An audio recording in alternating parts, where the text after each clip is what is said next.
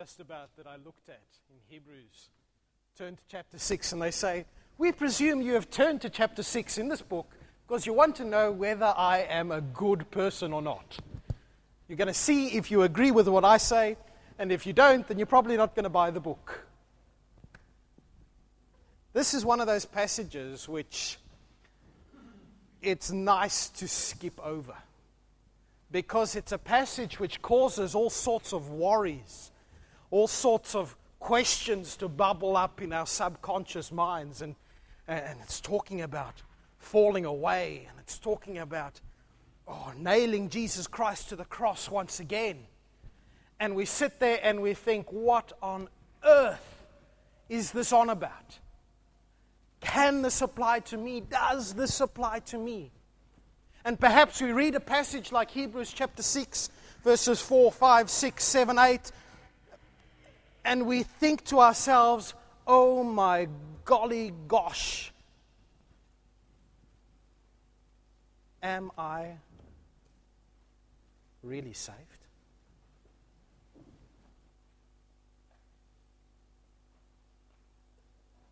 How do I know if I haven't done what Hebrews chapter 6 is warning about? How do I know that I'm not guilty of this falling away? How do I know? Am I really saved? And we go and we look at passages like John chapter 10 and Paul's writings and Jesus' writings about him and the Old Testament, and time and again we hear that God keeps those who are His, that the saints cannot fall away. And you come to Hebrews chapter 6 and it says, no, those who fall away cannot be brought back to repentance, and we wonder what on earth is happening. Such an interesting passage, such a difficult passage, which is why we're doing it in our series on Christian Basics, Christianity 101. Remember last week we looked at the first two verses, the first three verses of chapter 6 of Hebrews, and we looked at the basics of the faith, repentance, faith, baptisms, the laying on of hands, all of these things, and we said, yes, this is the foundation upon which our trust, our reliance, our relationship with Jesus rests. And now the writer to the Hebrews wants to take us a step further. Wants to say to us, now that you've got that foundation done, now that you understand the basis for your relationship, let us go further. Let us get some solid food into you. And he doesn't start with chocolate, he starts with steaks. Heavy stuff. Let's pray. Father God, we come before you this morning, Lord, with a passage which is difficult, which is confronting, which is confusing. Father, I pray that you would help us to discern what it is that you are saying to us. Father, that you would help us to be encouraged by your word this morning. Holy Spirit, I dare to ask that you would even use my words to illuminate your truth. Amen.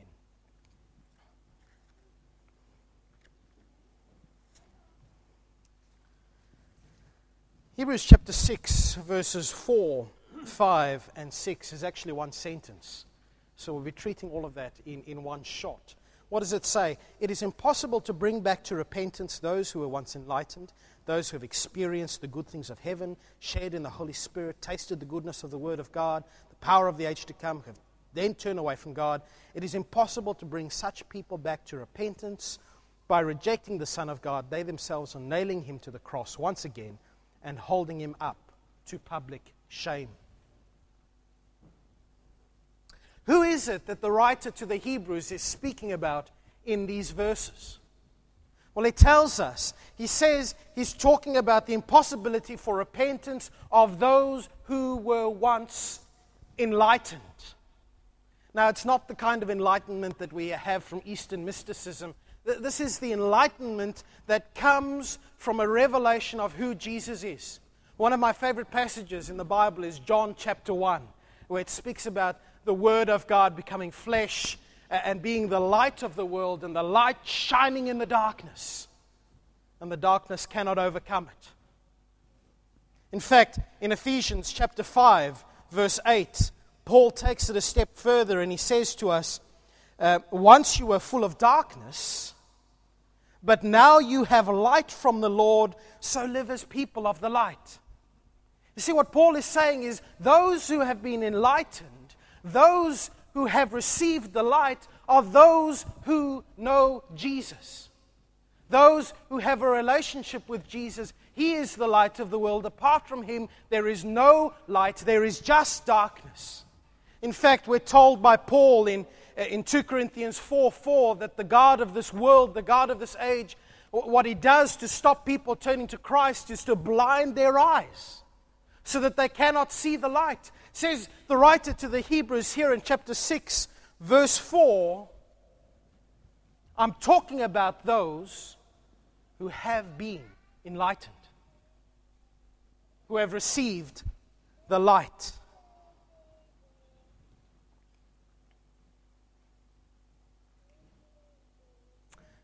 And he goes on and he says, right, that's a bit of a philosophical word. Let me explain it for you. What does it mean to be enlightened? Well, first off, it means that you have tasted of the heavenly gift. In Corinthians, 2 Corinthians 9:15, Paul says to us that the heavenly gift is the grace of God. The heavenly gift is the person of Christ. Isn't it the gift that came down from heaven to earth? The greatest gift, of course, is Jesus.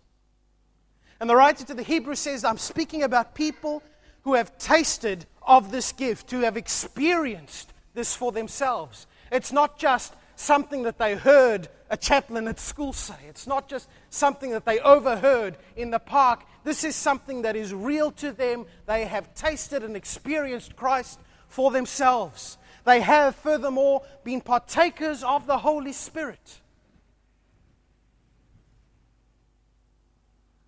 Sharers of the Holy Spirit. The sign and seal of adoption. And they have shared of this Spirit. They've tasted the goodness of the Word of God. In other words, when they've picked up the Bible, it's not just a dry book or a good story. It's a good book. It's the good Word. It has been an emotional connection for them almost to the goodness of what God has done, the message of salvation and truth and hope. They've tasted the powers of the age to come. Signs and wonders. They have seen God at work. They've experienced the same power that raised Jesus Christ from the death. Perhaps they have experienced the gifts of the Spirit. Perhaps they have seen people being healed. Perhaps they have, I don't know, but something they know that there is a power at work which is not of this world and is not of this age and is of the kingdom, where there is no hurt or pain or suffering. And the writer to the Hebrews says these people have experienced all of these things.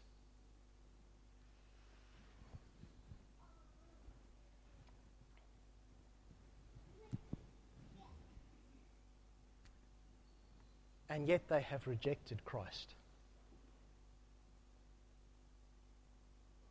And yet they have, as it were, nailed him to the cross once more.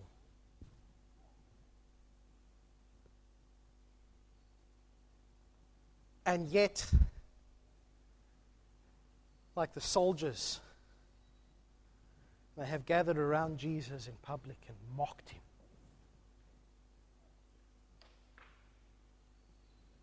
And cursed him. And abused him. Now, what do we do with this passage?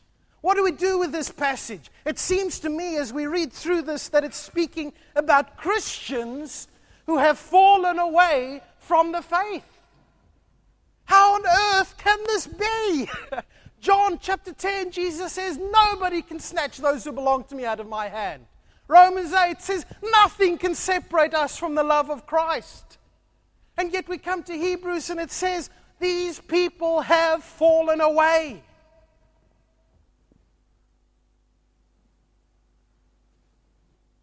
How does that work? We can try and sort of wiggle our way out of it and say, well, these people weren't really Christians. They tasted of the kingdom of God. They tasted, as in they didn't chew, they didn't swallow, they just touched the tongue and then got rid of it. But that's a bad argument. Hebrews chapter 2, verse 9, we're told that Jesus tasted death for everyone. Now, if Jesus tasted death for everyone, we know that Jesus died completely. He didn't just sort of, that's what death feels like. Step out again before I go too far. Jesus actually died. And so if Jesus tasted death, if tasted there means a complete experience, then tasted here means a complete experience. I hope I'm not confusing you. This is a complicated passage. We can't wiggle our way out of this and pretend that these people weren't Christians. Or maybe it's hypothetical. Maybe the writer to the Hebrews is saying, you know what, let's pretend for a moment that Christians can fall away. And if they did fall away, which they can't, then this is what it's like.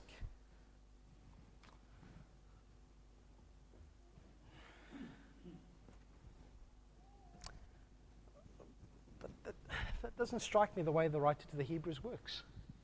He's speaking to a deliberate set of people. In fact, in chapter 2, verse 9, he says, but I don't think this is the case of you, beloved. And he uses that word beloved for the first and only time in the gospel. He's speaking, the gospel, the letter here. I think he's speaking legitimately. He's speaking of a real thing, of real Christians falling away. Now, how does this work? Because the Bible says Christians cannot fall away. You know that old doctrine, the perseverance of the saints. Is the writer to the Hebrews turning around and saying, sorry, all the other biblical writers, even Jesus got it wrong, Christians can fall away? Who here has ever wondered about whether you can fall away? Anyone? I don't believe the ones who haven't.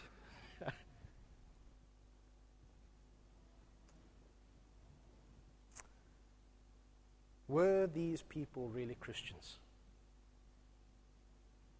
As far as we know, yes.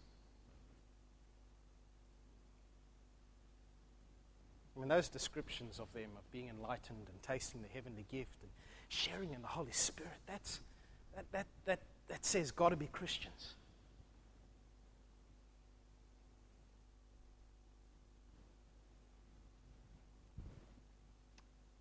But it doesn't contradict this whole idea of the saints' perseverance. In fact, what we'll see next week is that those who persevere are the saints.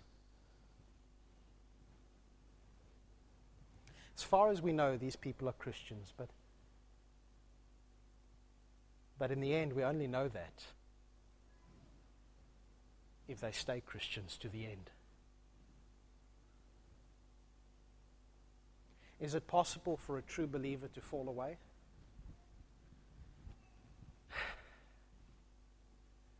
No, because then they wouldn't be a true believer. Because Jesus says you can't snatch anyone out of my Father's hand. Is it possible for a Christian to fall away?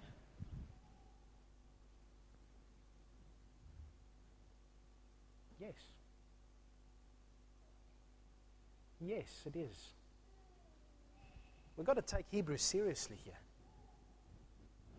What he's saying is that these people who, from our perspective at least, from a human perspective, we look at them, they are Christians. It seems like even God has given them of himself. and yet they fall away.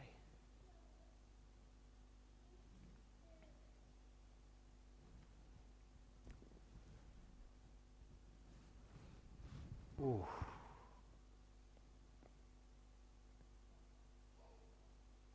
That's a problem, isn't it? What? I don't know about you, but in my own life, there have been times when I have rejected Christ. When I have sinned. When I have backslidden. Does that mean I'm not saved? Does that mean you're not saved? No. No, absolutely no. Don't go away with that thought. You know what we're talking about here is not the casual sliding back into sin. What we're talking about here is a concerted, outright rebellion against Christ, saying, I know you are good, Lord. I have experienced your power and your strength. I have seen that you are the only God, and yet I will turn against you and I will say, no, that man has no right over my life. That God has no right over my life. I will not be your child, God. We're talking outright opposition. We're talking a concerted, I will not give in. I will be in charge. And the writer to the Hebrews says, when it comes to that point where we say to God, God, insert word of your choice here. Actually, don't choose a word. I'm sorry, I shouldn't even get you to think about that. That's what the writer to the Hebrews is talking about here. He is talking about people coming to the point where Christ is absolutely denied any right in their lives.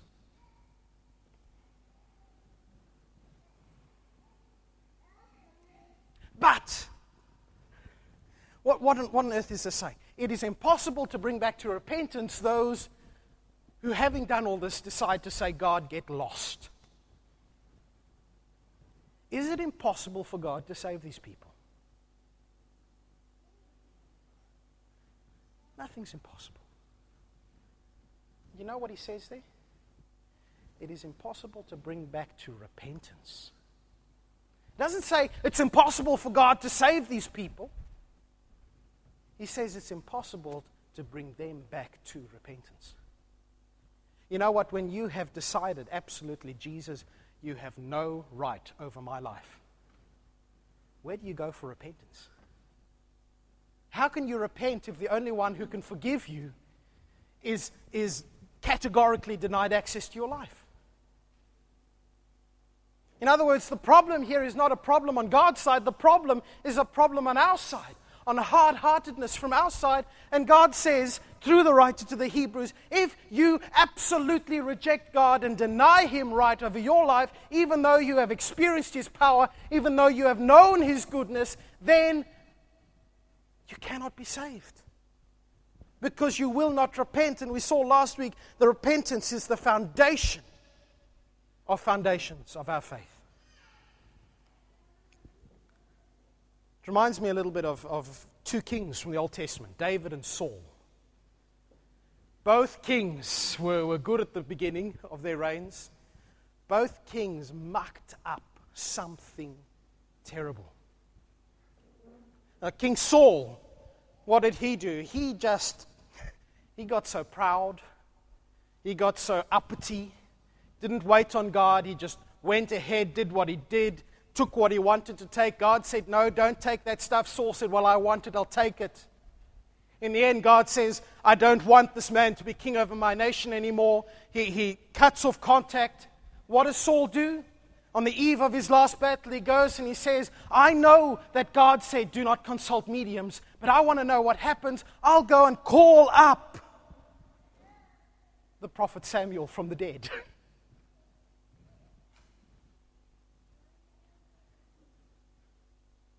Doesn't go to God. See, in his mind, that's not an option. doesn't repent. He just gets deeper into sin. David, on the other hand, I love old David. He's a bit like Peter. Solid rock, but absolute fool. King David, he had that whole incident where he was sitting on his roof and saw Bathsheba and whatnot, murdered her husband. He sinned. And then he sinned to cover up his sin. And he sinned to cover up the covering up of his sin. But you know what he did then? He repented to God. You see, that is the difference between Saul and David. Saul came to a point where he said, God, you have no right to have any say over my life. And he didn't come to repentance. He had known the Spirit of God. They had said, is Saul also among the prophets? Because when the Spirit came on him, he prophesied. And yet he said no. And God said, okay. David, on the other hand, said, God, I am a sinner. Would you forgive me? And God said, of course. You see, there was still this relationship with God. Can a true person, a true Christian, someone with a relationship with God, fall away from God? No. To fall away from God is to say, I don't want the relationship anymore. I will divorce you, God.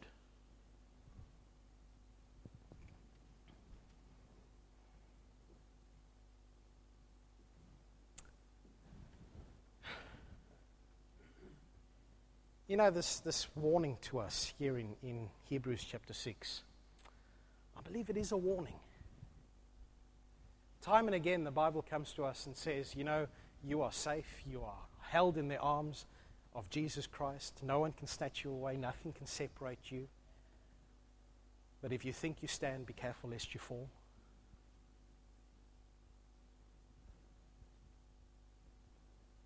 That's what Hebrews is doing. It's saying to us,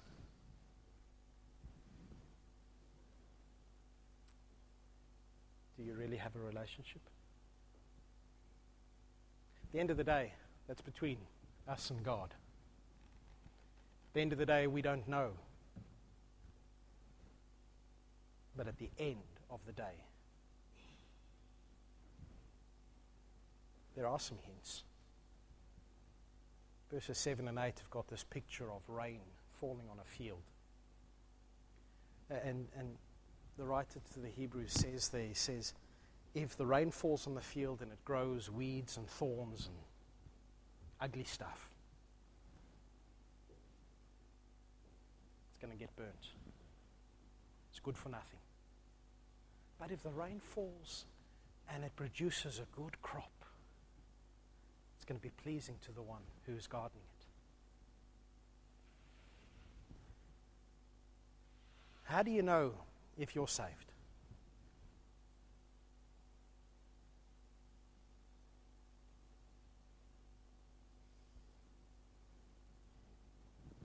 You have the Spirit. Yes. So did they.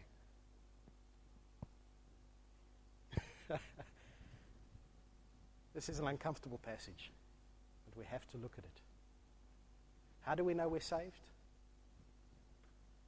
We have the Spirit, and the Spirit produces good fruit, good crops. Next week, we're going to get to the happy bit of this passage. I'm sorry to do that to you. Next week is let me read the first verse.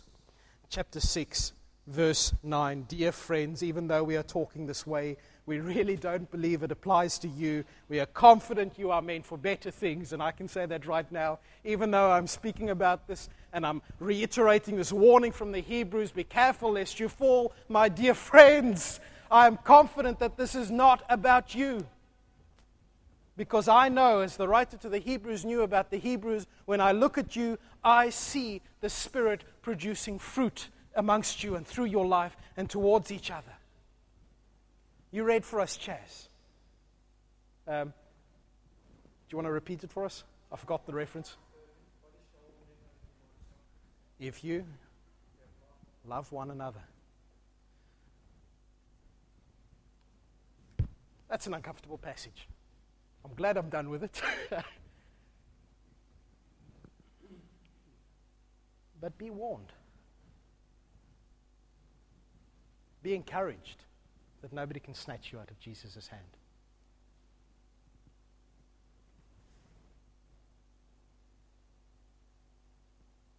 Let's grow that relationship. Let's grow that relationship rather than see it wither and die. Let's pray. Father God, wow, what an uncomfortable passage. Lord, what a difficult passage and confusing passage. And Lord, we own to not be 100% certain exactly what is going on. Lord, thank you that you know who are yours. Thank you, Father, that nobody can snatch us out of your hand. Thank you, Lord, that you have given us of your Spirit. Lord, we have tasted and we have known that you are good. Lord, we know that your word is good. Lord, we have experienced your power at work in our lives and in our church. Oh Lord, would you grow our appetite for you, that we would want more of your goodness, more of your power, more of your Spirit, more of yourself, Lord, that we would not only be enlightened, but that we would be shining lights. Father, encourage us.